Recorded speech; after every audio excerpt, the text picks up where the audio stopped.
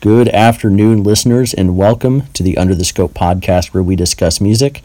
The Under the Scope podcast is brought to you by underthescopesite.wordpress.com. Under the Scope site, site.wordpress.com, where you can find our top 50 albums of the year. Enjoy. I'm your host. That was great. Right? Yeah. We sponsor ourselves, so here we are. I'm Will Brost, your host, calling in from St. Louis. And joining me from an undisclosed location in the Northern Hemisphere is Patrick Anderson.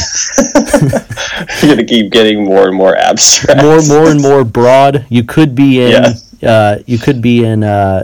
Algeria. You could be in Thailand, I think is Northern Hemisphere. I could be at the North Pole. Yeah, it could be. That's right. You could be in California for all we know. But who knows? You're somewhere in the probably not there. Yeah, probably not there.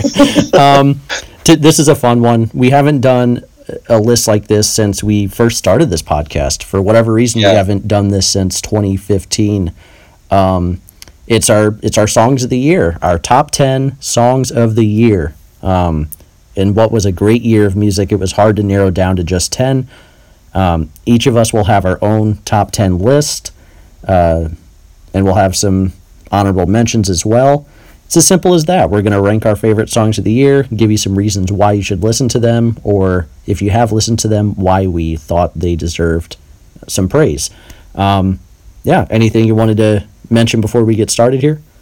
That's pretty much it. Yeah. Go check out our list. We just started doing our list, so Will gave the plug. Yes. We're doing 50 through 31 or we have 50 through 31 published. We're working on 30 through 11, and then when the top 10 comes out, that'll be it. And we'll give you a playlist to listen to of all of our choices. Mm-hmm. So stay tuned. And we should have a playlist of this list of top songs as well separately. Yes, so keep an eye on our Facebook page for that. We're excited. We love Listmas, I guess is what people call this time of year. Love all the lists. Love reading lists, making lists. It's fantastic. The Listmas word always makes me think of litmus paper. Yeah. Do these songs pass the Listmas test? We'll see. We'll see.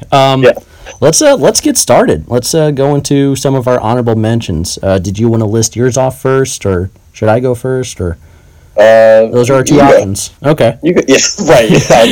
Don't know why I put an or. Yeah. It's like, do you want to go first, or do I want to go first, or? I'm like, well, there's no or after that. It's one of us has to go. Not want to do this podcast. Yeah, that's our 3-minute podcast, which is essentially a plug of our albums list. Okay. Yeah, I'll go first here. All right, my honorable mentions. My number 15, Rollo Tomassi with Aftermath. They're a British experimental rock, post-hardcore metal band. Aftermath is a testament to their ability to make heavier music, but in a way that sounds melodic as well. My number 14 is Lemon Glow by Beach House. They're a dream pop duo.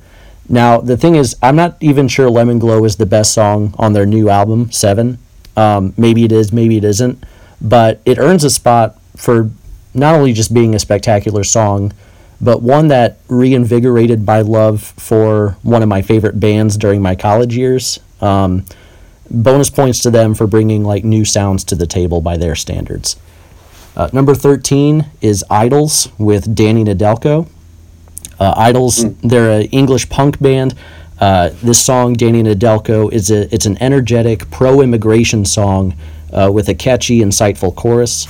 I love the artwork on the single. It says, "Rome wasn't built in a day, nor solely by the Romans." I thought that was a good line. Number 12, Father John Misty with the self-titled from his album, God's Favorite Customer. He's an indie singer-songwriter who released Patrick's favorite album of last year. Yes. Yeah, pure comedy. God's Favorite Customer, the song, it's a beautiful ballad about his thoughts on religion and his relationship with God. It's actually pretty endearing. It features this wonderfully gorgeous contribution from Wise Blood as well.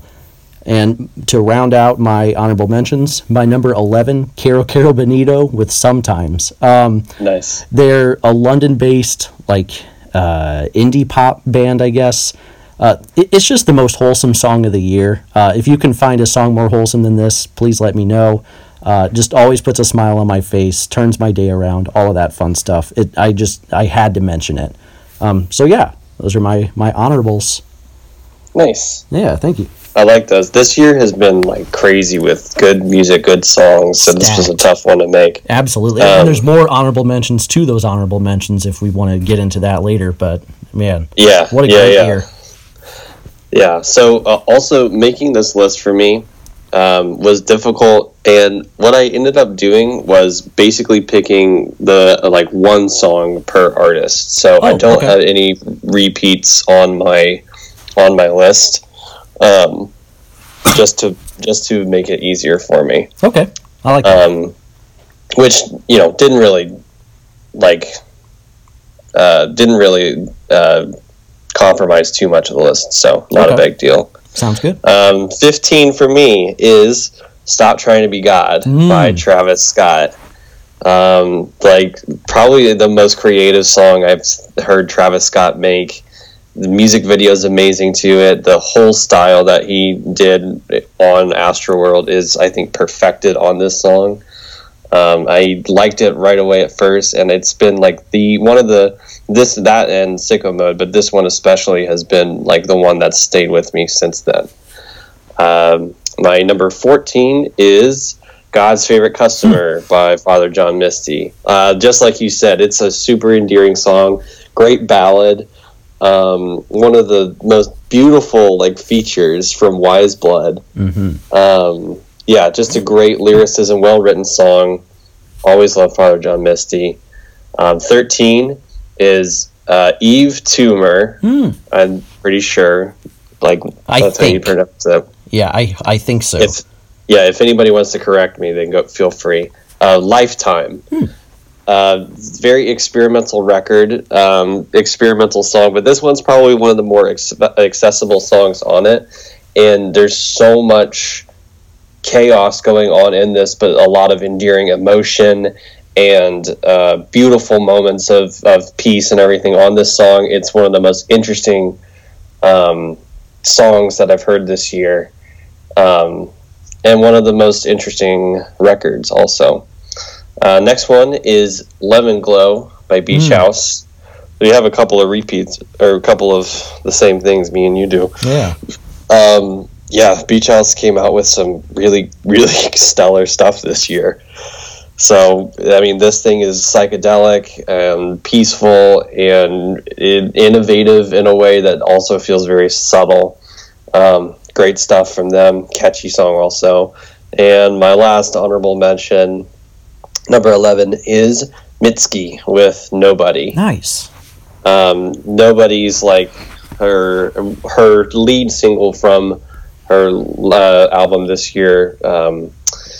Be the Cowboy? Be the Cowboy. I wanted to say "Being the Cowboy," and I was like, wait, that's not right. From "Be the Cowboy." It's like it's a departure in style for her, very kind of like disco-y sounding almost, but there's a lot of the same elements of loneliness and despair and things like that on it. But her voice is beautiful. The production is amazing. I love the juxtaposition of style.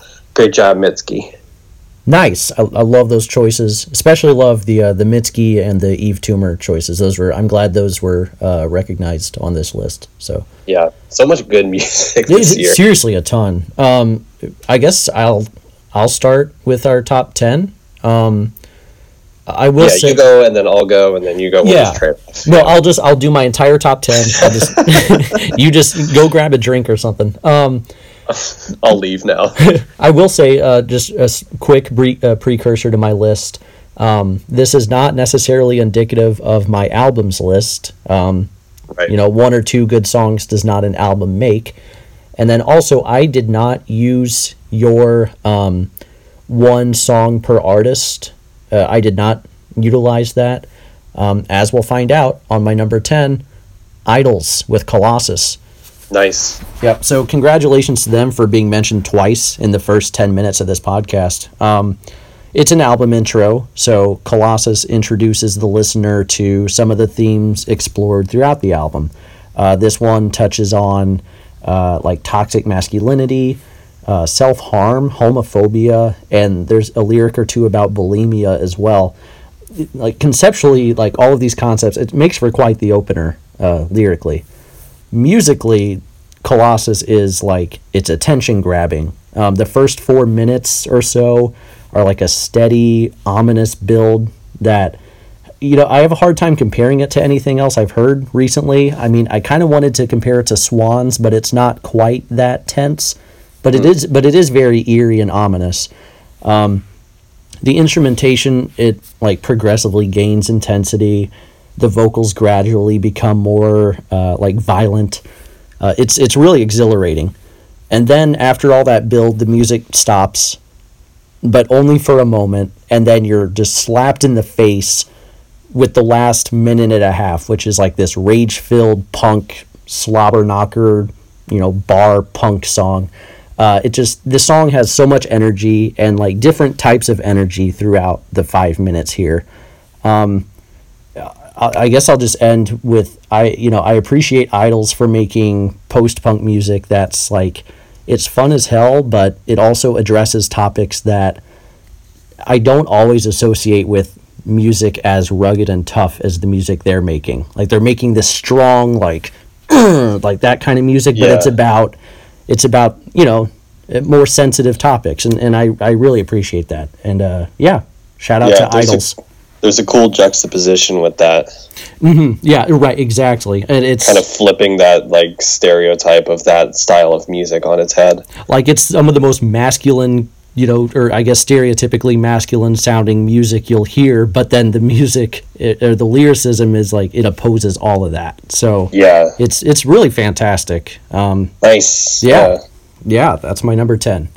Nice, that's a good pick.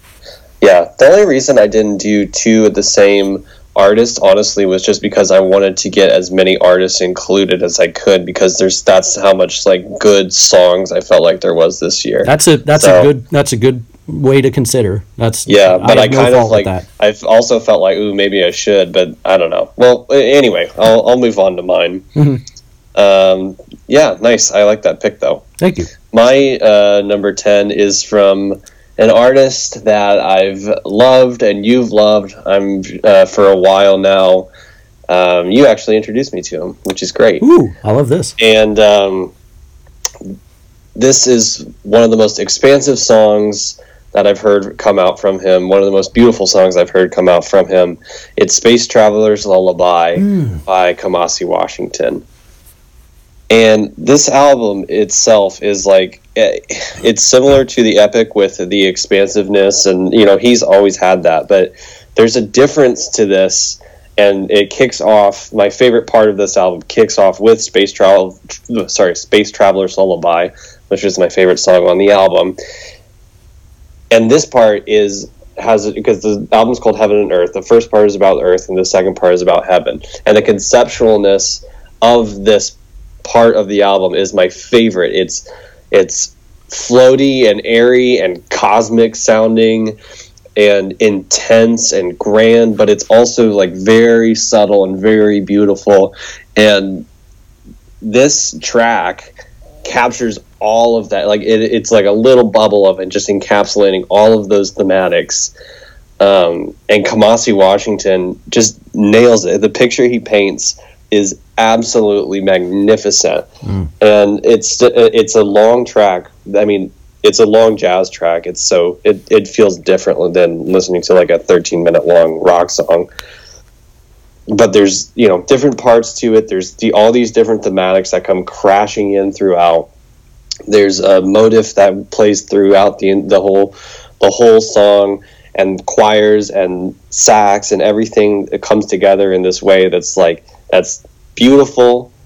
It's exhilarating, it gives this big, grand, cosmic perspective on music and culture as a whole. Kamasi is just like amazing. He's just so like good. He's just like 100% approval rating so far.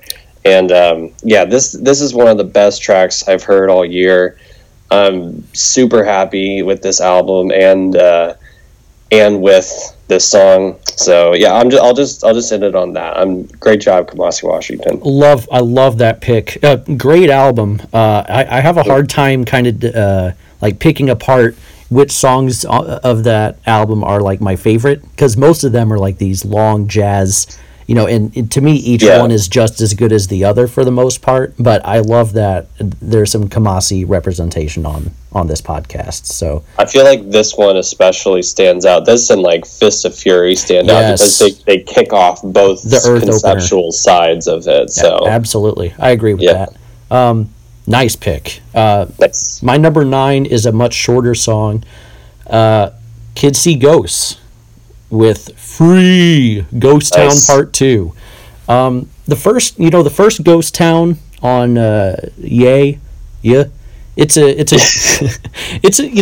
a good enough song, if mostly because of the 070 Shake feature, 070 Shake.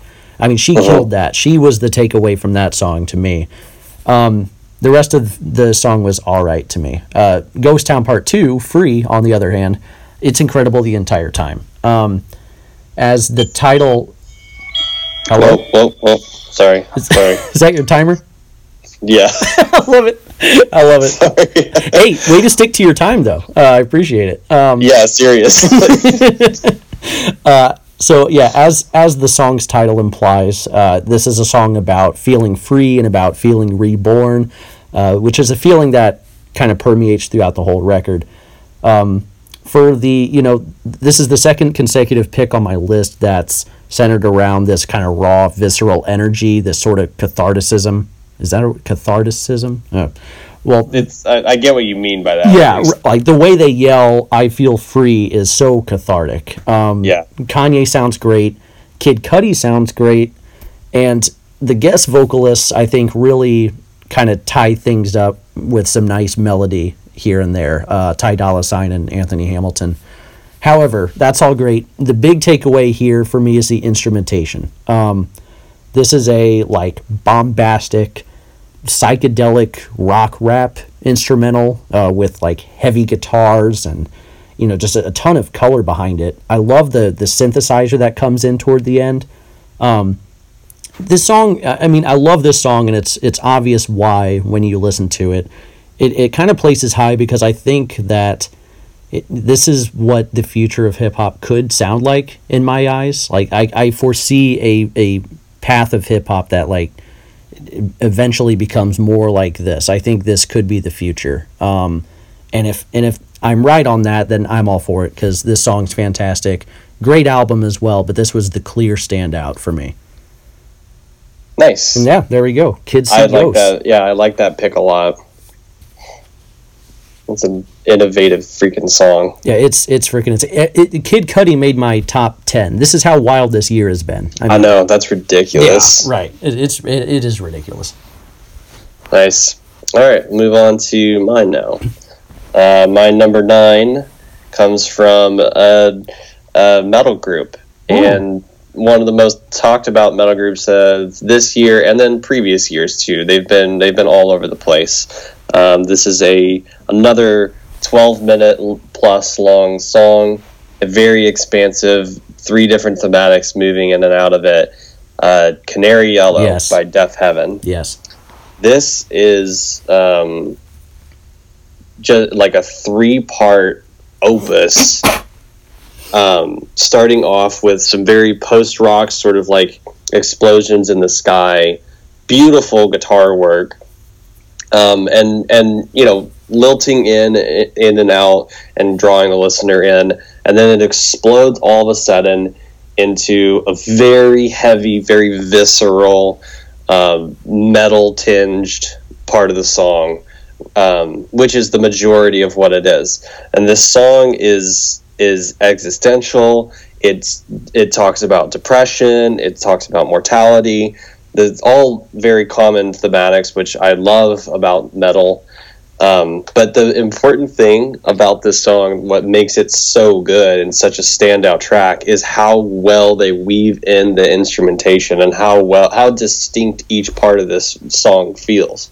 Because the first part, you end up at an absolutely different part by the end of the song than you started out with. Because the first part is a really gorgeous, indie almost sounding, like post-rock kind of indie mogwai kind of sounding thing. You move into these very heavy, visceral guitar work and screaming and things like that, and then at the end you get into this chorus, and it's supposed to be kind of like a crowd sung chorus thing, but this track alone feels like an experience. And it's within the context of an entire album, so it's an exhilarating, it's an exhausting experience. They did such a great job with crafting this song. I think it's very, very well done. Well, experience and experiment. Your misspeak there actually did make sense. I guess that's true. No, I love that pick. It wasn't like my favorite metal album this year, but that and Honeycomb I thought were like fantastic. Yeah, Honeycomb is great too. Yeah. No, I love that pick. Deaf Heaven, kind of like Kamasi Washington. They got a lot of acclaim and hype, but then just Year End list came around, and you don't see a lot of them. Yeah, that is true. It's kind of odd, but my number 8. See plenty of this artist on Year End list this year. This is probably the song of the summer, if you will. Snail Mail, Heat Wave. Nice. So very few indie up-and-comers had more buzz this year than if any. I'm not sure anyone had more buzz than Snail Mail, who's the solo project of Lindsey Jordan. She's only 19 years old, and she's making like some of the best songs of the year. She has incredible potential that's demonstrated here. Heat Wave is it's a youthful song. It addresses the complicated, risky feelings associated with true love. And not only that, but coming to accept that it's worth chasing true love, even if that leaves less time for yourself. She's seeking a deep romance on this song. Musically speaking, it's as sunbaked as the title Heat Wave might suggest. It's very warm. The guitars are very sunny and melty. Her voice has kind of this hint of weariness to it, as if it's like the dog days of summer. It's a lovely summer song full of youthful exuberance. I don't have a ton to say about this song, but it's a fantastic hit. I mentioned this on my, spoilers. I mentioned this on my top 50 albums list.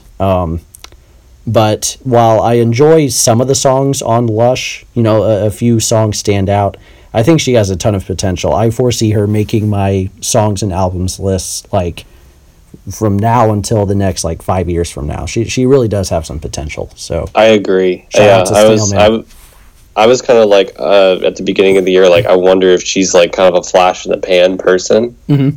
But she definitely more and more as I listen to that album, as her songwriting and her delivery is it's really excellent. Mm-hmm. Absolutely. Yeah. It's that's what it is. It's more so the execution that I find really impressive. The ideas, it's not the most original sound, but I mean, it's tough to make a distinct sound with something like that doesn't is not an original style. Right. It is indie rock singer songwriter, but yeah, it's nice. Yeah. Right. Go Snail Mail. Woohoo.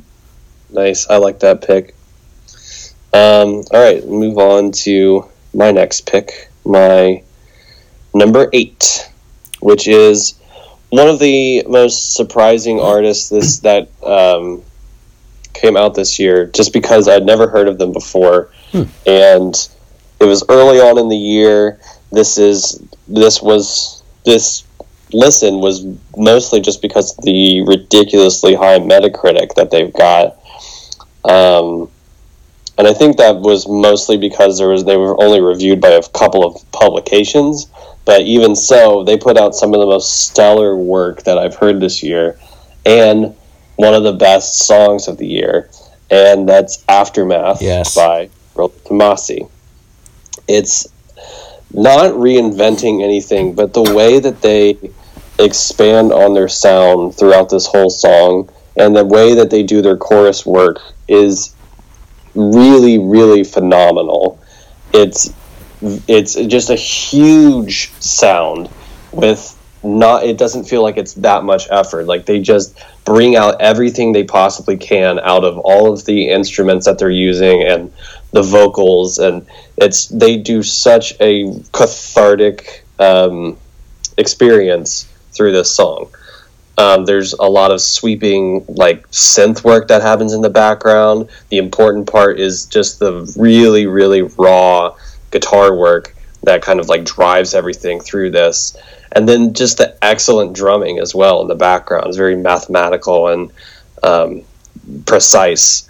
The singing is well done. It's not like, it's kind of like what you said with Snail Mail. There's not anything that's, like, super original about it, but the way that they deliver this is phenomenal. It's catchy, and it's very, very cathartic. So I've been liking it ever since I first heard it. Love it. Obviously, one of my honorable mentions, and I know you adore this album as a whole. Probably one of your favorites of the year. So yeah, we'll see. Yeah, that's right. That's right. I guess we'll find out on underthescopesite.wordpress.com. I guess we'll find out. Right. No, that's a great pick. Let's see, where are we? My number 7. Okay. Excuse me. This is a slight step up in terms of, like, tiers. So yeah, number 7. There's a Malcolm Gladwell podcast that I enjoy quite a bit called Revisionist History. I like this start. Okay, yeah, to clarify, the podcast is not my number 7 song of the year. It does slap, but it's not, yeah, it doesn't, it doesn't have enough melody to it. Good podcast, though. One episode of this podcast explores Leonard Cohen's song Hallelujah, and how that song didn't really reach its full potential, in his opinion, until it was covered by Jeff Buckley, like, years after its original release. Mm-hmm. And the podcast episode as a whole suggests that genius can take time, and that original versions of, like, artistic works might have some genius in them that's waiting to be unlocked. There's some hard-to-see genius in there that later on down the road someone might discover. So this is kind of how I feel about my number 7, which is Beach Life and Death by Car Seat Headrest. The 2018 version, it's a reimagining of the same band's 2011 version of the same name. So I went back and I listened to the original song. It's too lo-fi for me. As we like to say on this podcast, there's not enough fi's in it. It is so muddy. I like some lo-fi music, but the better produced 2018 version of Beach Life and Death, it unlocks, I think, a lot of the potential from the original. It's 13-minute like Bohemian Rhapsody-esque epic that's structured in 3 different parts, kind of like your Def Heaven choice in a way. It has this energetic opening, it has a breakdown, and then a climax at the end. The whole thing's great, but I particularly love the first 4 minutes where Will Toledo, the band leader, he's singing about his his sexuality and his mental health in a very relatable way, a very honest way. There's one particular lyric he mentions, when he came out to his friends, he pretended he was drunk because the reception might not have been what he expected. This section of the song, it also contains some of 2018's most, the theme of my list, say it with me, cathartic musical moments. There's parts where he's just yelling, where he says, "Do you have something against dogs?" or "I don't want to go insane." It's just impossible not to yell that with them, or at least feel something in yourself when he's yelling it. I saw them live fairly recently, but he didn't play this song, and or they didn't, I suppose. I would love to hear it performed at like a festival or something. So yeah, Beach Life and Death. It's a great song if you're willing to dedicate like 13 minutes of your time to it. I'm rarely in the mood to hear all 13 minutes, but I'll throw it on and I'll let it go as long as I want it to, and then move on to the next song. But I never skip it when it does pop up on shuffle. So there you go. Nice. Yeah, I like that beginning to that too. That was a good way to segue into that. Well, thank you. Pick. Thank you. Nice. My number 7 is it's probably one of the most growing songs that's come this year to me, on one of the biggest grower albums probably of this year. Okay. It's from Blood Orange. Yes. And the song is Charcoal Baby. Yes. This whole album has very stellar production. Really, yeah, just really, I mean, I expected it because Blood Orange is very, very good at aesthetics and and production, and but this song in particular has so much emotion behind it, and a lot. I mean, it's got a lot of really cool, like, funky moments also, but the real emotional core to this song is really what keeps bringing me back to it over and over and over again. It's a song that's about love, it's about race, it's about accepting who you are, but it's done in this way, production wise, that just feels more distinct than anything else on the album, and one of the most distinct songs of the year as well. Mm-hmm. The way that Dev Hynes is able to express himself with this song is incredibly himself, and it's incredibly innovative in terms of R&B sound as well. I wasn't like super impressed by this album overall at first. I really like it a lot now. And part of what made me really like it is because of this song, because of just how striking this song is. Yeah, that's pretty much all I have to say about it. But this one's been great. It might be one of my favorite. Like, it might be my favorite Blood Orange song. It's fantastic. Love that choice. Yeah. My favorite song of his is probably Augustine, but. Yeah, he's got a bunch of great stuff. Yeah, Charcoal Baby almost made my list. I'm glad it made yours, because Blood Orange really, in my opinion, put out a great album and deserves to be recognized. Great. I almost like your list more than I like my list. But that's not how this works, I guess. We're just gonna trade. Yeah. Okay? Well, your number 6 then is Miki Dora by Amen Dunes. Nice. Amen Dunes. Thank you. I mean, talk about just a hard to describe style of music. He's this, or I guess they. It's one of those where like the Gorillaz, where you don't know if it's they or him. Or yeah. So I'm calling it an indie rock, experimental rock outfit or project formed by Damon McMahon. The song Miki Dora is about the perspective of Miki Dora, who was a famous surfer and financial criminal, I guess a few decades ago. I have some opinions on the song, but I really like what Damon McMahon said about this song. He said, Miki Dora was a living contradiction, both a symbol of free living and inspiration, and of the false heroics American culture has always celebrated. With lyrics of regret and redemption at the end of one's youth, the song is about Dora and myself, but ultimately it's a reflection on all manifestations of mythical, heroic maleness and its illusions. So I really liked how he put that. Dang. Yeah, right? Musically, I mean, this is just such a fascinating song. It begins with this bass groove, and over the course of 5 minutes, the bass line gets not only groovier, but punchier, too. Extra instrumentation eventually like gets added to the mix in order to fully flesh out the song, and by the end it's a jam. Like, I'm moving to it. So the instrumentation it's superb on this song.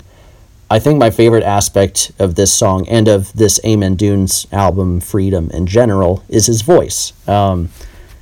His voice, it's beautiful, but it's also like haunting and emotive and full of vibrato. So much vibrato, but it works. I really don't know how else to like describe what I'm listening to here, but I would just encourage everyone to listen to this song when we put our playlist out. It's really good. Yeah. There's a couple other songs on this album that could have made this list as well, like Believe or Blue Rose, but this was the one for me. It right in the center of the album too. Great centerpiece. Nice. Yeah, I'm glad you picked that one too, because that was one that didn't. It's not on my list, but that's something that I definitely would have recommended too. Love it.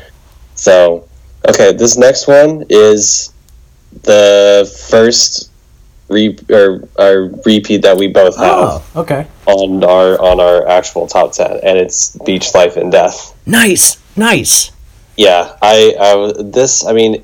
what I like everything that you said about this song. It's like you said, this might be the most cathartic song that I have on my list. Mm-hmm. Because it's just like all the lyrics on here are just so well constructed in a way that's like they're very, very honest. They're extremely honest. I mean, he just talks about, like you said, how he came out to his friends over a Skype call and then like was like, oh, ha ha ha, I'm drunk, or like, you know, he's talking very honestly and candidly about his depression and how you know, just how like it's not the feeling of sadness, it's the feeling of nothing. And the way that Will Toledo writes is some of my favorite songwriting I think I've seen in a long time, and it's been growing on me since we first did our Teens of Denial podcast. It's been growing on me more and more, but now I think I'm like sold on Car Seat Headrest 100%.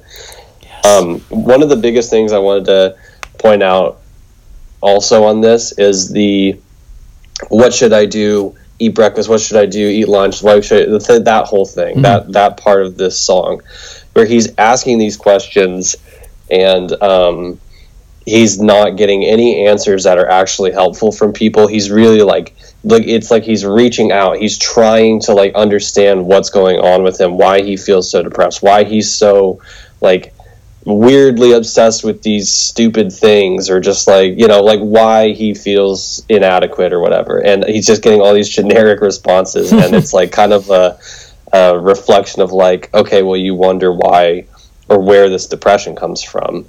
And I think that's a very relatable and a very honest expression, and I think it's one of the coolest moments on the track. But yeah, overall, all three parts, damn, this is a kind of a little bit of a rock masterpiece. Love what you said about it. I'm glad it made your list. I like the part in the breakdown portion of the song where the lyrics are something to the extent of, you know, we hate humans, but we also want to be human at the same time. So the whole track is like his mind kind of fighting against itself in some ways. It's really a brilliant expression of like the paradox of what depression and like suicidal ideation is. You know, like he expresses all this fear of dying, but he feels like he wants to, and it's like he does it in one of the most honest ways that I've ever seen somebody do it. So nice. Yeah, Teens of Denial was my 2016 album of the year. We'll see where this Twin Fantasy rework places on this list, if at all. Yeah, maybe it won't. It might not. Maybe I just liked Beach Life and Death and the rest is trash, but we'll see. Yeah.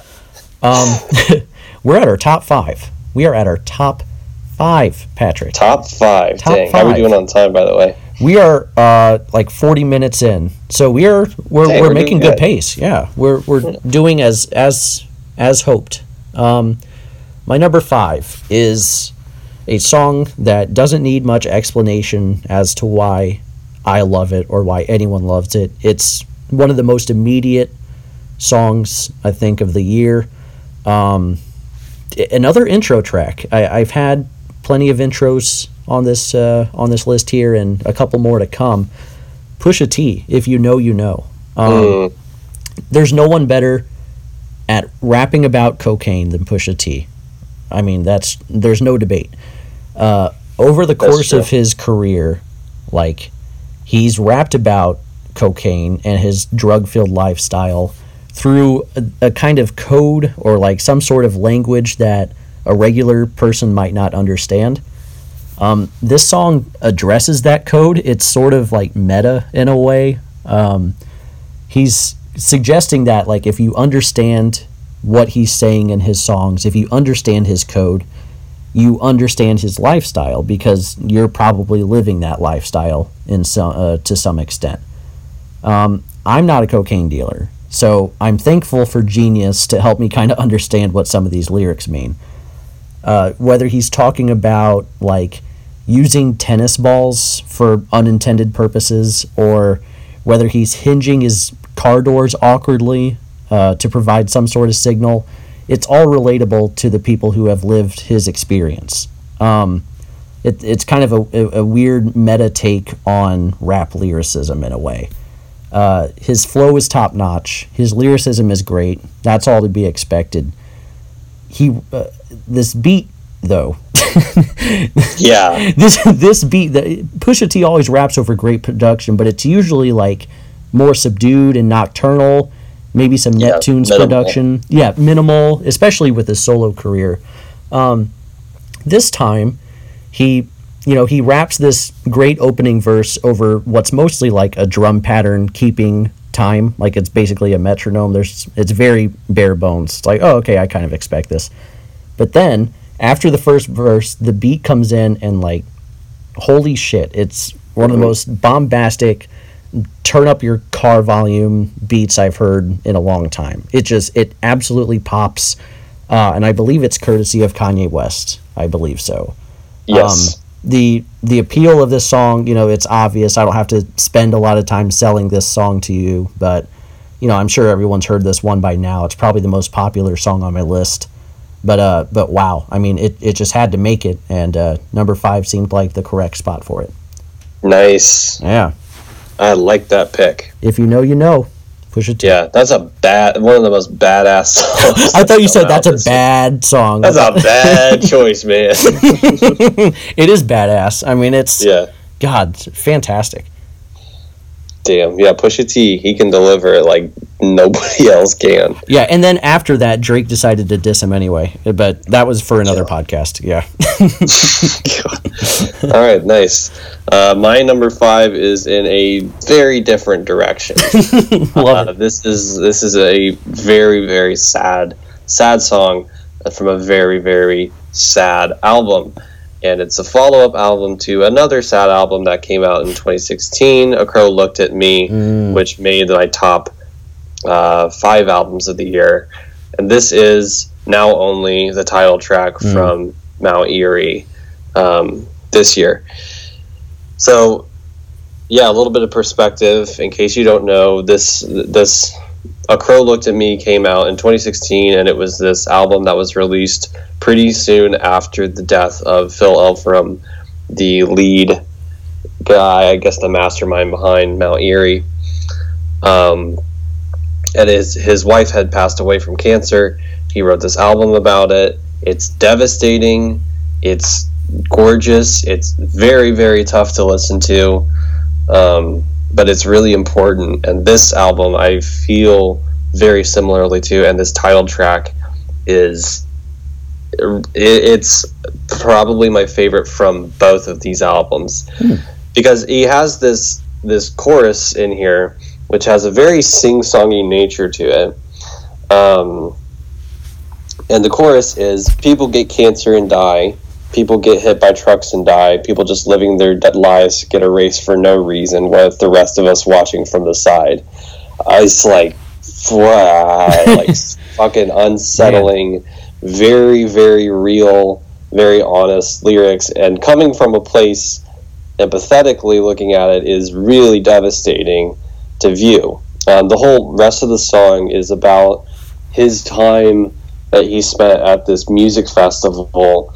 Basically, they flew him in to play he says they at a music festival they have paid to fly me in to play these death songs to a bunch of young people on drugs, which is one of the most, like, again, devastating lines and lyrics I've heard. It's just like the emptiness of that sentence is crushing. And he talks just about how he's, very honestly about how absurd he felt being alive. Why it was just like, why was he here? What's the point of him being at this festival? He feels terrible about it.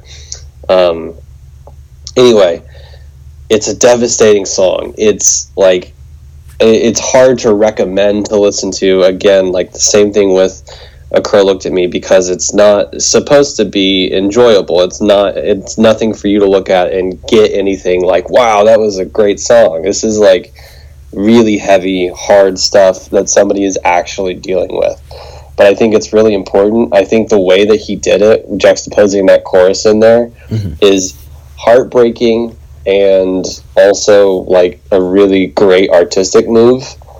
So yeah, it's top 5 right there. There you go. Nice. And to that, I like the juxtaposition of the chorus as well, because melody isn't something you tend to get on his last couple projects.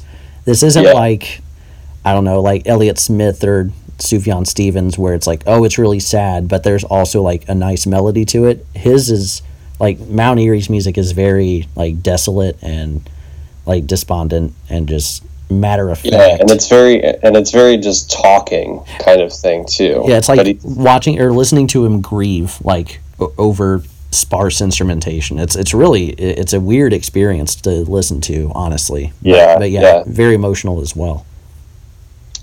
Yep. So yeah, that's fine. A little bit of a different feeling, but that's what it is. Right. Hey, well, that's all right. There are no rules to this list. It's a good song. My number 4 is a repeat artist of myself. Nice. Hope you're not done talking about Car Seat Headrest, because Bodies, number 4. Nice. I mean, this is another. It's a really fun, danceable song, but I think my big takeaway here is the song structure. It's so interestingly constructed. There's like a part early in the song where Will Toledo, he jokingly asks, like, is it the chorus yet? And the response is like, no, it's not the chorus. It's just a building of the verse. When the chorus does come, it's going to be more rewarding. And that's kind of classic Car Seat Headrest humor there. But that's kind of the thing, is there is no chorus as much as there are like 3 or 4 different choruses on this song. The verses all sound independent of each other as well. So I went to Genius again. And here's how they laid out the song structure. Verse 1, break. Verse 2, pre-chorus 1. Chorus 1, which is different than the break. Verse 3, refrain, which is apparently different than chorus 1 and break. Verse 4, bridge. Chorus 2, chorus 1, verse 5, pre-chorus 2, chorus 3, chorus 4, outro. Like, what the hell is that? Makes sense. Yeah, I'm not even sure what that is. It's 7 minutes of excitement. 1, because just the music in itself is very exciting, but 2, you don't know where the hell this song is going to go next. And I love how the final choruses of this song tie in moments from the previous choruses and verses. They end up having this like 4-part harmony. I guess maybe a harmony, but it's more just 4 different lyric leads placed on top of each other.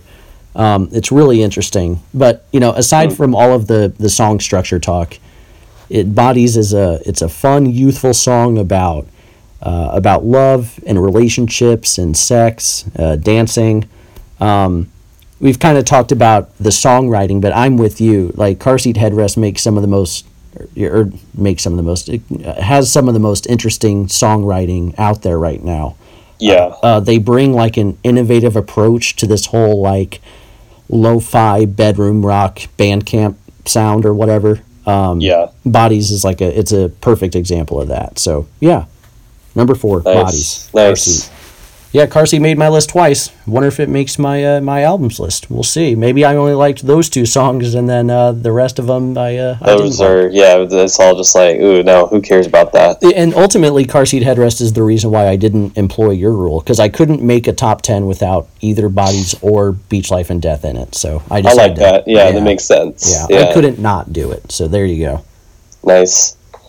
Okay, all right. Let's move on to my number 4, which is an artist that you have in your top 10, but not the same song. It comes from Idols, and this is Never Fight a Man with a Perm. Yes. Yeah, so this whole album pretty much deals with like toxic masculinity, like you said, political, like, stating a lot of political stances on social injustice, immigration, but I feel like the majority of what it has to deal with is toxic masculinity and what that means, how the lead singer Joe Talbot, right? Yeah, Joe Talbot, how he feels about it. This song is like the best example, I think, of it, where basically the song is about him looking at this guy that is like a super jacked dude that has all the stereotypical like attributes of like a very macho masculine dude, and like what that means for him. And basically it feels like it could be something that's like annoying and like be like, oh, that guy thinks he's so cool just because he works out, blah blah blah, but like it's actually really well done because the energy behind it is so intense. And what he's talking about is basically just like how he's sick of this idea of what men have to be, and so it goes deeper than just being like, oh, I don't like the guy that looks like that. The point of it is like, what don't you like about it? What is this whole like idea even about? And they do a great job of like, with this super high energy, super punky background, talking about what being a man even means. So it's just like it's one of the most intense songs that I've heard this year. As far as energy goes, they're just phenomenal with the way that their instrumentation and singing and everything. But it's also just like it's really well done with the how they wrote out the subject matter of it. So, and then I like at the end also he's just talking about like, oh, I'll shut my mouth, let's hug it out. So he's like, oh, I don't want to fight this dude anymore because I don't want to get my ass kicked. Right. So there's kind of like some tongue-in-cheek humor involved in there too. Yeah. Fucking awesome. And maybe the best riff on the album too. I think it's my favorite. It's like, there's a lot of good instrumental moments on this, but this is like the way that it transitions from Colossus also is just like spectacular. Yeah, I really like the lyric. He says, back when he's kind of talking shit to this guy, he says, what is it? It's like, you're a catalog, a plastic Sinatra, you're a try hard, you should have tried harder, or something like that. Yeah.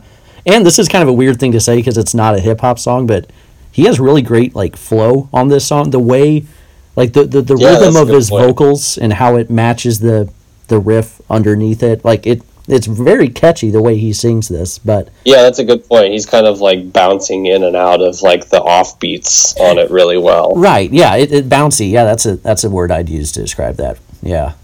Nice pick. God, nice pick. I would have expected you to put Colossus, but if you're doing the one per artist thing, that's I mean, Colossus is fantastic, but this song has been the one, I think.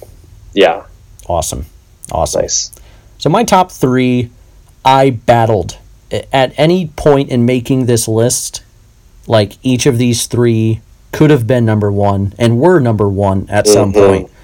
Then I kind of I really sat down and I listened to these 3 songs a few times, and I got down to okay, which one resonated with me the most personally? And that was kind of my ultimate, when I look back on 2018, I'm going to be oh, that's the year that song came out. That's ultimately how I decided things. So number 3 could have been number 1. It's an artist you had in your honorable mentions, Mitski. Oh. Yeah, right? With the song... Wow, that was suggestive. Sorry. That was interesting. You all right? Yeah. You okay over there, buddy? All right, let's get going. Get some water. Geyser. Nice. Yeah, another intro track. Yeah, love this song. So yeah, Mitski, she's an indie singer, songwriter, musician. The most impressive thing about Geyser to me is how much it packs in such a small package. It's less than 2.5 minutes, but there's so many ideas in it.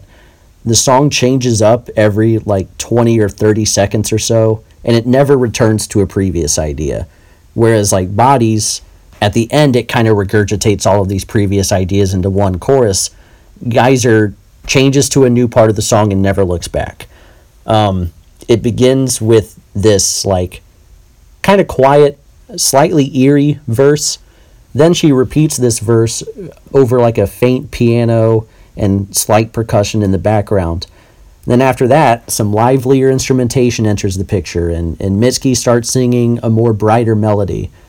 And then it shifts to this really powerful chorus with this intense, full, vibrant instrumentation. But not so full that you think that's the peak. There's still a suggestion that something bigger is still to come. And boy, does it. The climax of this song, as brief as it is one of my favorite musical moments of the year. It's so bright, it's colorful, and it has the number 1 will requirement for any good song. It has horns. Nice. Yeah. Throw brass into the picture and I'm going to love your song. And Mitski sounds great vocally in this climax as well. It's as if she sounds more confident as the song progresses, which kind of might be the point. It's called Geyser, right? Maybe she's kind of bubbling, progressively getting more powerful and then just burst at the end.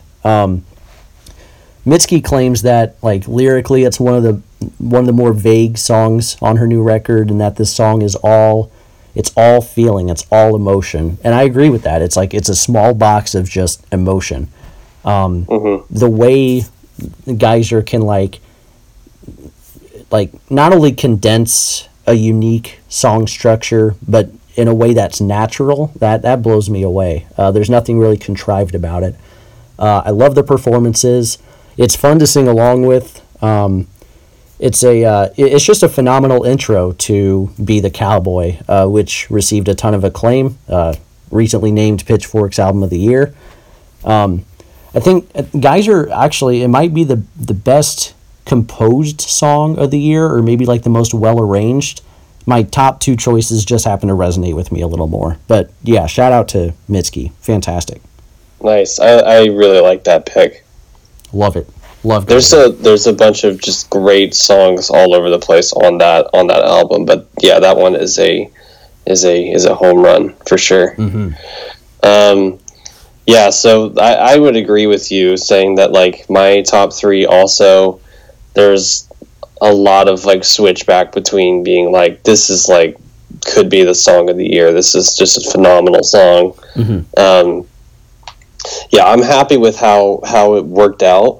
But yeah, it was a tough one. This was a tough one. Super tough.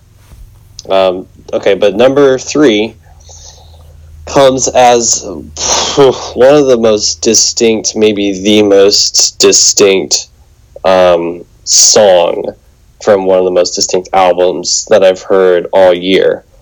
And that is Always Trying to Work It Out by Low. Oh, yeah, nice. From Double Negative. Nice. Yeah, so this song is labeled as, the genre is labeled as slowcore. which I did not know was a thing until now, but it actually makes complete sense given the like instrumentation and context of this song. It's just it's very dragging and heavy and has a lot of gravity to it, and the instrumentation is muffled and dense and sounds like it's about to like explode basically, or like cut, like break in half, or like it's dying. Vocally, there's a lot of warped vocals that kind of come in and out with this drum pattern that just slowly like goes like that. But every time the drum comes in, it's a simple production technique, but I think it's like one of my favorite moments on and one of my favorite ideas in 2018.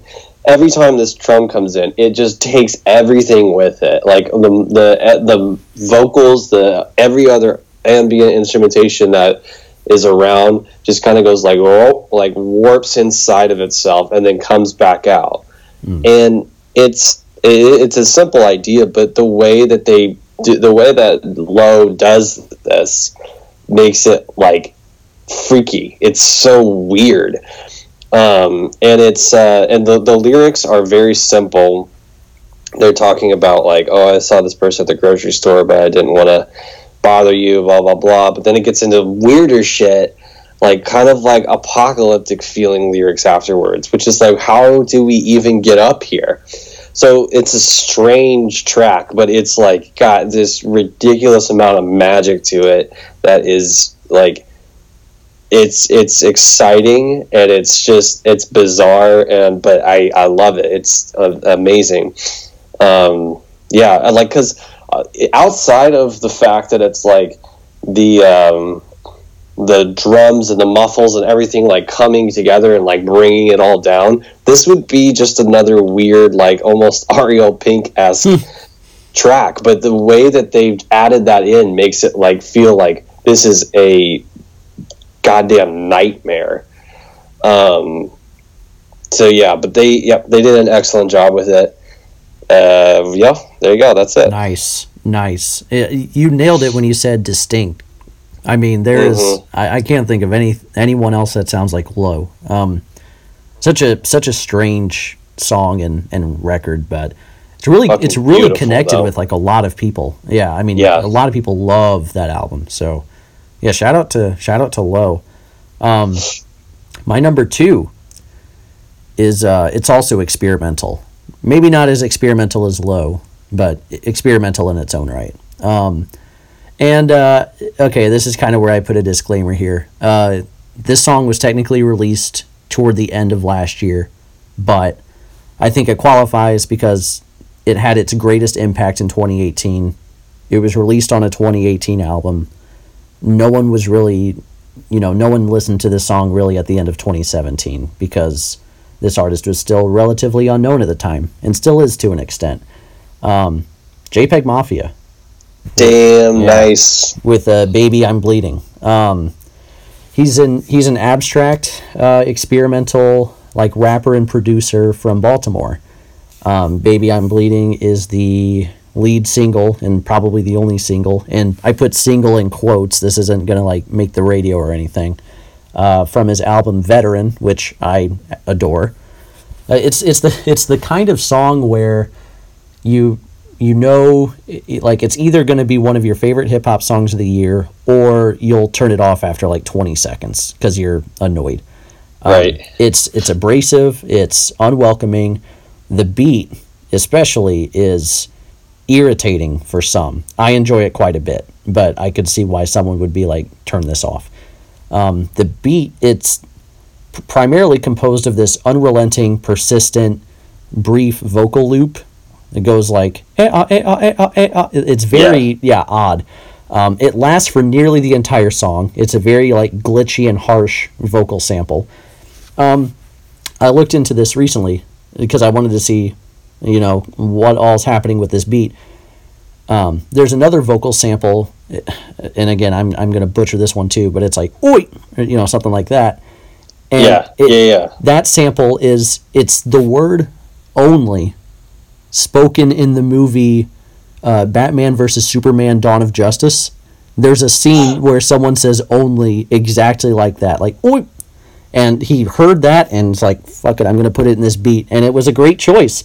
And I love when samples come out of nowhere like that. It's so fucking random. It's so random. I love that. I love songs that do that. Death Grips do that all the time, but I love reading into some of that stuff.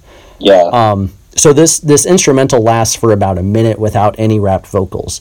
And it's good that it's like a minute or so because it gives you enough time to think, like, how the hell can anyone rap over this? But Peggy, JPEG Mafia, he does wonderfully, I think. I think partially because he produced this song himself, so he understands his own strengths and his comfort zone and what he can and cannot accomplish. This song thematically doesn't have like a overarching theme to it. It's kind of like a stream of conscious collection of lyrics and thoughts that, you know, if you don't know who he is, you'll have a good idea of who he is by the end of the song.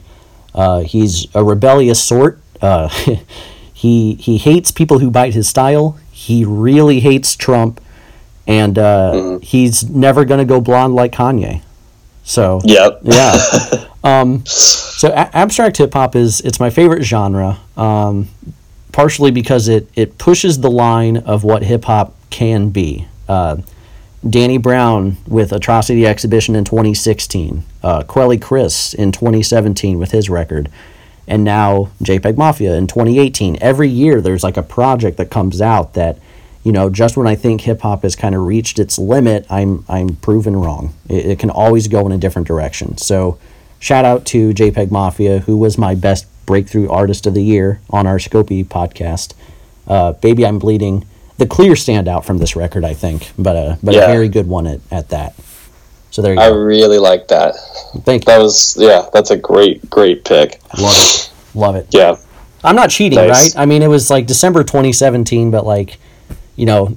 No, we're still including it in 2018 though. So yeah. Okay, well there you go. So right. So because the album came out in 2018. Right, exactly. So, yeah. So there you go. Nice. All right, my number 2. Dang, this is crazy. Yeah, number right. 2 is something that's made your list already. Nice. Okay. But I decided that this is one of the best songs of the year. Nice. So, because it just has to be, and that is Free. Yes. Kids See Ghosts. God damn. I mean, this album as a whole is just bizarre and fucking crazy and amazing instrumentation, but like this song encapsulates everything absolutely perfectly. There's so many different themes going on instrumentally with this. That's really the most impressive part of this, is just how insane instrumentally this track is. It like you said, it feels completely innovative, while also being very, very accessible, not experimental at all. But this does not sound like hip hop, as far as I know. I mean, like it is, but like you said, this could be a rock song. This is not traditional hip hop, and it's done very brilliantly. Super psychedelic. Love the idea of just being like this being an expression of freedom from either like depression, anxiety, racism, other people's perceptions of you, whatever. Like, it's just, it doesn't matter what it is. You just feel good about yourself. You feel free. You feel like you can do anything. This is what I think. This right here is what I think it sounds like to Kanye when he's talking to Donald Trump, putting on the MAGA hat. I think this is what he hears in his head. And if that's the case, then like I kind of get why he feels like he should be doing that, because it's just a beautiful, beautiful song, and it's inspirational. It's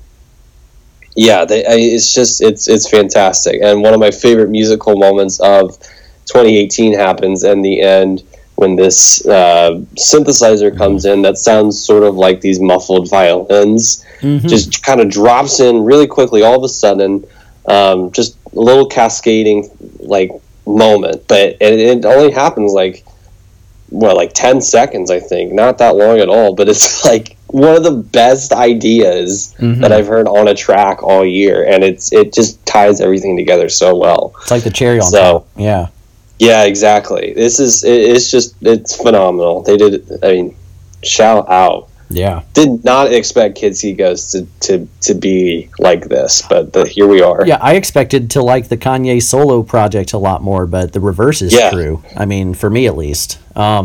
It's true by a significant amount, I would say, too. You're right, yeah, absolutely. Yeah. And to your point, that I agree with, there's been some controversy. It was nominated for best rock song at some award show, and people were like, this isn't rock. I'm like, of course it is. You got to look past the whole it's by Kanye West and Kid Cudi thing. Like, it is a rock song in many, and you can't tell me it's not more deserving than like Greta Van Fleet or whoever the other nominees are. I mean, yeah.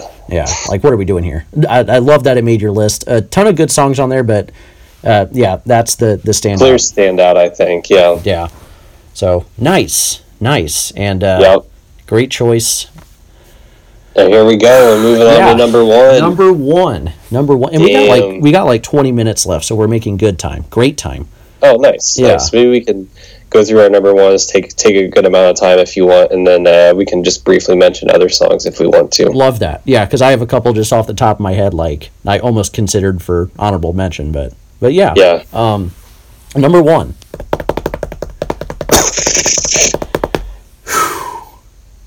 The theme of my list has been cathartic, right? Right. This might be the most cathartic, maybe. It's up there. Nice. And the other theme of my list has been album intros, and that's true. Yeah. Yeah. This one is both of them. Number one, the best song of 2018 is Parquet Courts with Total Football. Nice. Oh man, nice pick. I like that. Love it. This was, and as I mentioned before, my Mitski piece, a bunch of things, or a bunch of songs, had a consideration for my number one. But when I really thought it through, this is definitely my number one. Just some background. Like, I love Parquet Courts. I loved their last record, Human Performance. That was my only exposure to them at the time. They're a punk band, often called like art punk, or like indie punk, post punk. They get some of those labels. When I heard that Danger Mouse was producing their latest album, I was kind of like a little disappointed going into it. Danger Mouse has a tendency to make the music he touches sound like really safe, which is not something I want in a punk record at all. I believe I mentioned this when we talked about this album, but Danger Mouse, I think he makes bad songs sound good, and I think he makes great songs sound good. He's like the great. I like that. He's like the great equalizer in some ways. So I was surprised when I pressed play on Total Football, the album opener, and I got like a really raw, unfiltered greatness. We get this demanding bass line, a confident guitar lead that just captures your attention, and passionate as all hell vocals from Andrew Savage. The bridge especially, it features this yelling and this invigorating guitar solo, and it's probably my favorite. Well, it is my favorite bridge of the year. It makes me want to it makes me want to punch something. It really does. It just fills me with this sort of this aggression, and it was fun as hell to hear at their concert, which ended up being the only concert I think I saw this year. So that tells you something about how much I love this album and song. This song isn't just this unabashed, cathartic, raw energy. It's also very well reasoned and political as well. The term total football is a well-known soccer strategy in which every player on a soccer team, except for the goalie, can play every position on the field. So each member can kind of help each other out. It focuses on teamwork rather than individual performance. Here, this isn't a song about soccer. It's the teamwork is among like teachers and workers, authors, like blue collar types. And the goal is to fight, the powers that be, like to fight oppression. It's a song that unites the common people in order to rebel against the ultra powerful. The outro, which I'll quickly read, it provides a good summation of this song's team-centric thesis. And I'm going to read it. Andrew Savage absolutely yells this outro. He says, "Swapping parts and roles is not acting, but rather emancipation from expectation. Collectivism and autonomy are not mutually exclusive. Those who find discomfort in your goals of liberation will be issued no apology, and fuck Tom Brady," which is just the perfect way to end a song. But that whole section, it's about, you can keep your individualism, but still work as a team to fight the fight that needs to be fought. Right. It's ultimately the goal is liberation, and we're not going to have it unless we work together. But you can do that without compromising your individualism as well. And the fuck Tom Brady thing I thought was interesting because for a lot of people hate Tom Brady, the guy, the person. But Andrew Savage, in an interview, clarified that. He doesn't hate Tom Brady, the person. He hates what he refers to as Tom Brady, the symbol. He says, there's Tom Brady, the symbol, which is what I'm talking about. The lone wolf, the alpha male, quarterback idea of traditional independent American masculinity that we're rejecting in this song. It's Tom Brady, the concept. Every sport has their Tom Brady. Every civilization has their Tom Brady. I like the way he put that. Yeah, that's great. My favorite songs combine an enjoyable listening experience, which it has, emotion, which it has plenty of, and a powerful, well-thought-out message, which it clearly has. Total Football, it possesses all of these while also we're doing the top songs of 2018. This is a fantastic reflection of 2018's political climate and rage that comes along with it. I think it's the best song of the year. Total Football, Parquet Courts. That was great. That was a really good explanation for that. I really liked that explanation of the "fuck Tom Brady" line too. Yeah, because I was I didn't know that's what he was talking about. Because it sounds so jarring. It's almost like a joke, but then you read into it, and it's like Tom Brady. He represents a lot of things about America and what success means in America, and the kind of person maybe you should be. You have to be. Yeah, right. You have to be, or what people think you should be, but. It's different than that. And just to clarify, Parquet Courts, it's Parquet, Parquet, in case people want to look this up. Because I want people to look it up, because it's a fantastic fucking song. But yeah, I didn't want people to hear my number one, type in Parquet, like Parkay, and then get nothing. So, yeah, and then they're just like... they're like, well, done with this, so there you go. Yeah. Nice. Yeah, and there was this, not to get too knee deep here, but when Trump got elected, there was this big will punk music be great again, and all of that kind of stuff. And with Parquet Courts and Idols, this was a great year for punk in many aspects. There's definitely a new form of it coming out that I'm really liking right now. Absolutely. So yeah, that's my number one. That's awesome. Nice. I like that a lot. I'll talk about my theme because I like the way that you did that. So my theme on this basically has been, what are you making me feel? I feel like that's my theme on this album list. Like what kind of emotions or how much emotion are you getting out of me, or how are you stimulating my thoughts or my emotions or whatever. And this band, they have done it more than, with this song. This song has done it more than any other song this year. And it's just an exhausting and exhilarating and horrifying at times piece of work. And it's absolutely brilliant. Satan in the Wait by Daughters. Yes, nice. Nice. Holy fuck. This thing like gives me chills listening to it because it's just like there's a lot of apocalyptic imagery in here, but it deals with things like it's a lot of dealing with like this breakdown mentally of this person who's been basically like verbally tortured his whole life, to the point where like he just feels completely worthless.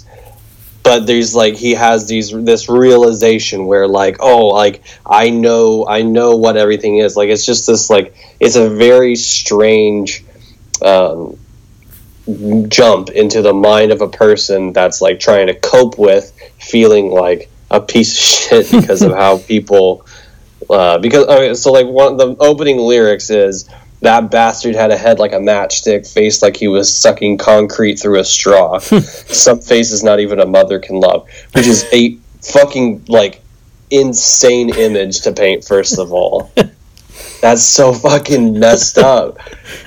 But and the entirety or the rest of the song has this apocalyptic nature to it. But from what I get from it, it's like it's apocalyptic nature, meaning that this guy is breaking down and like he's on the verge of cracking.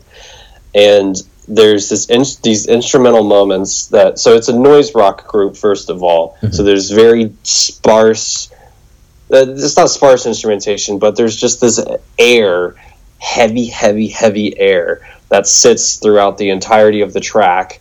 And it's basically like a single guitar tone that just kind of like goes like elongates itself over while they're speaking about this idea. And then the chorus comes in and there's these like really bright melodic guitar tones that are kind of catchy and kind of like triumphant sounding. And the lyrics are, their bodies are open, their channels are open, this world is opening up, and they repeat that over on the choruses afterwards. But it progresses throughout the track, and towards the end it starts feeling like, oh, this is not like an okay thing. This is not like, oh, he's opening up to the world, this person is becoming like enlightened or whatever, like he's figured it out, he's okay with himself. It's like you start realizing like this like person is being swallowed by the world. Like it's like hell is breaking out of the earth. That's like the image that starts getting painted through the lyrics, and then as the instrumentation starts to break down a little bit. So this track is like one of the most brilliantly produced songs I've heard all year also, because it doesn't deviate a lot in terms of instrumentation. Like it has those guitar tones, but like it goes right back into what it was doing. But it just slowly cranks up the dial in terms of like scariness and like apocalyptic nature, to where you're like all of a sudden at the end you're like, what the fuck? These guitar tones don't sound the same anymore. I feel this is not okay. And it's like the picture that they paint on this is horrifying. It's like there's a lot of like real like empathy and actual importance to gain from something like this, but it's absolutely terrifying. But they mask it in this way that draws you in with these like really gorgeous guitar tones, and end up, giving you an experience that you probably weren't ready for, but it's like it's completely worth it. I said that Always Trying to Work It Out is the most distinct song of the year, and I still think that, but I don't know if I've ever heard shit like this. Though this song structure is fucking awesome, and I love this. I love this track. Love it. So yeah, I think that's all that I have to say about it. Nice pick. Nice job summarizing it. I mean, it's just it's scary and it's unsettling, and I mean, it came out kind of toward the end of the year, so but it'll That's how big of a fucking bombshell this thing is. Right, yeah, like you didn't even have that much time with it, but you already know. Like that's yeah. That's impressive. Well, that's our top songs of the year. We've got about 5 minutes. Did you want to kind of read some of the other honorable mentions you were thinking about, or? Sure. Shout out to let's see. Shout out to Hermit and Recluse. Nice. With Sirens, by the way. Nice. I mean, fucking awesome. Cool. One of the best concepts I've heard this year. Really cool track. Very, very well produced. That's one of the most weather relatable tracks I've heard all year. So like fall weather and stuff. Yeah. And then shout out to Saba also with Busy / Sirens. Yes. And and Pusha T also with You If You Know You Know. Gotta have Push. And let me give you two more. Okay, yeah. This Old House Is All I Have by Against All Logic. Shout out to some of the best production you could ask for from a project this year. That's it's an interesting track. And shout out also to Ski Mask with Nice Fly FBYVFR. Right. I don't know what that is, but awesome production, really subtle stuff. Great job to those people. Nice. I like that. Do you have people, people? I do have people. Do you have any others that you want to?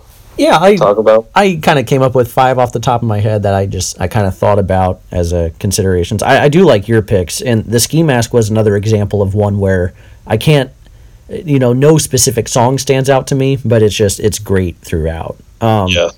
Against All Logic with Some Kind of Game. That's nice. That's my favorite from that. Sophie with It's Okay to Cry. Again, another album opener, but a hell of one at that. Very peaceful until the very end, and then it's like, oh shit, what am I about to get myself into? Yeah.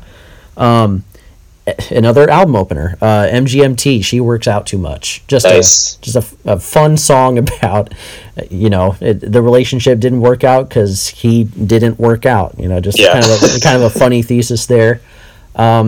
Shoot, what else did I have? Oh, Blood Orange Charcoal Baby. That almost made my list.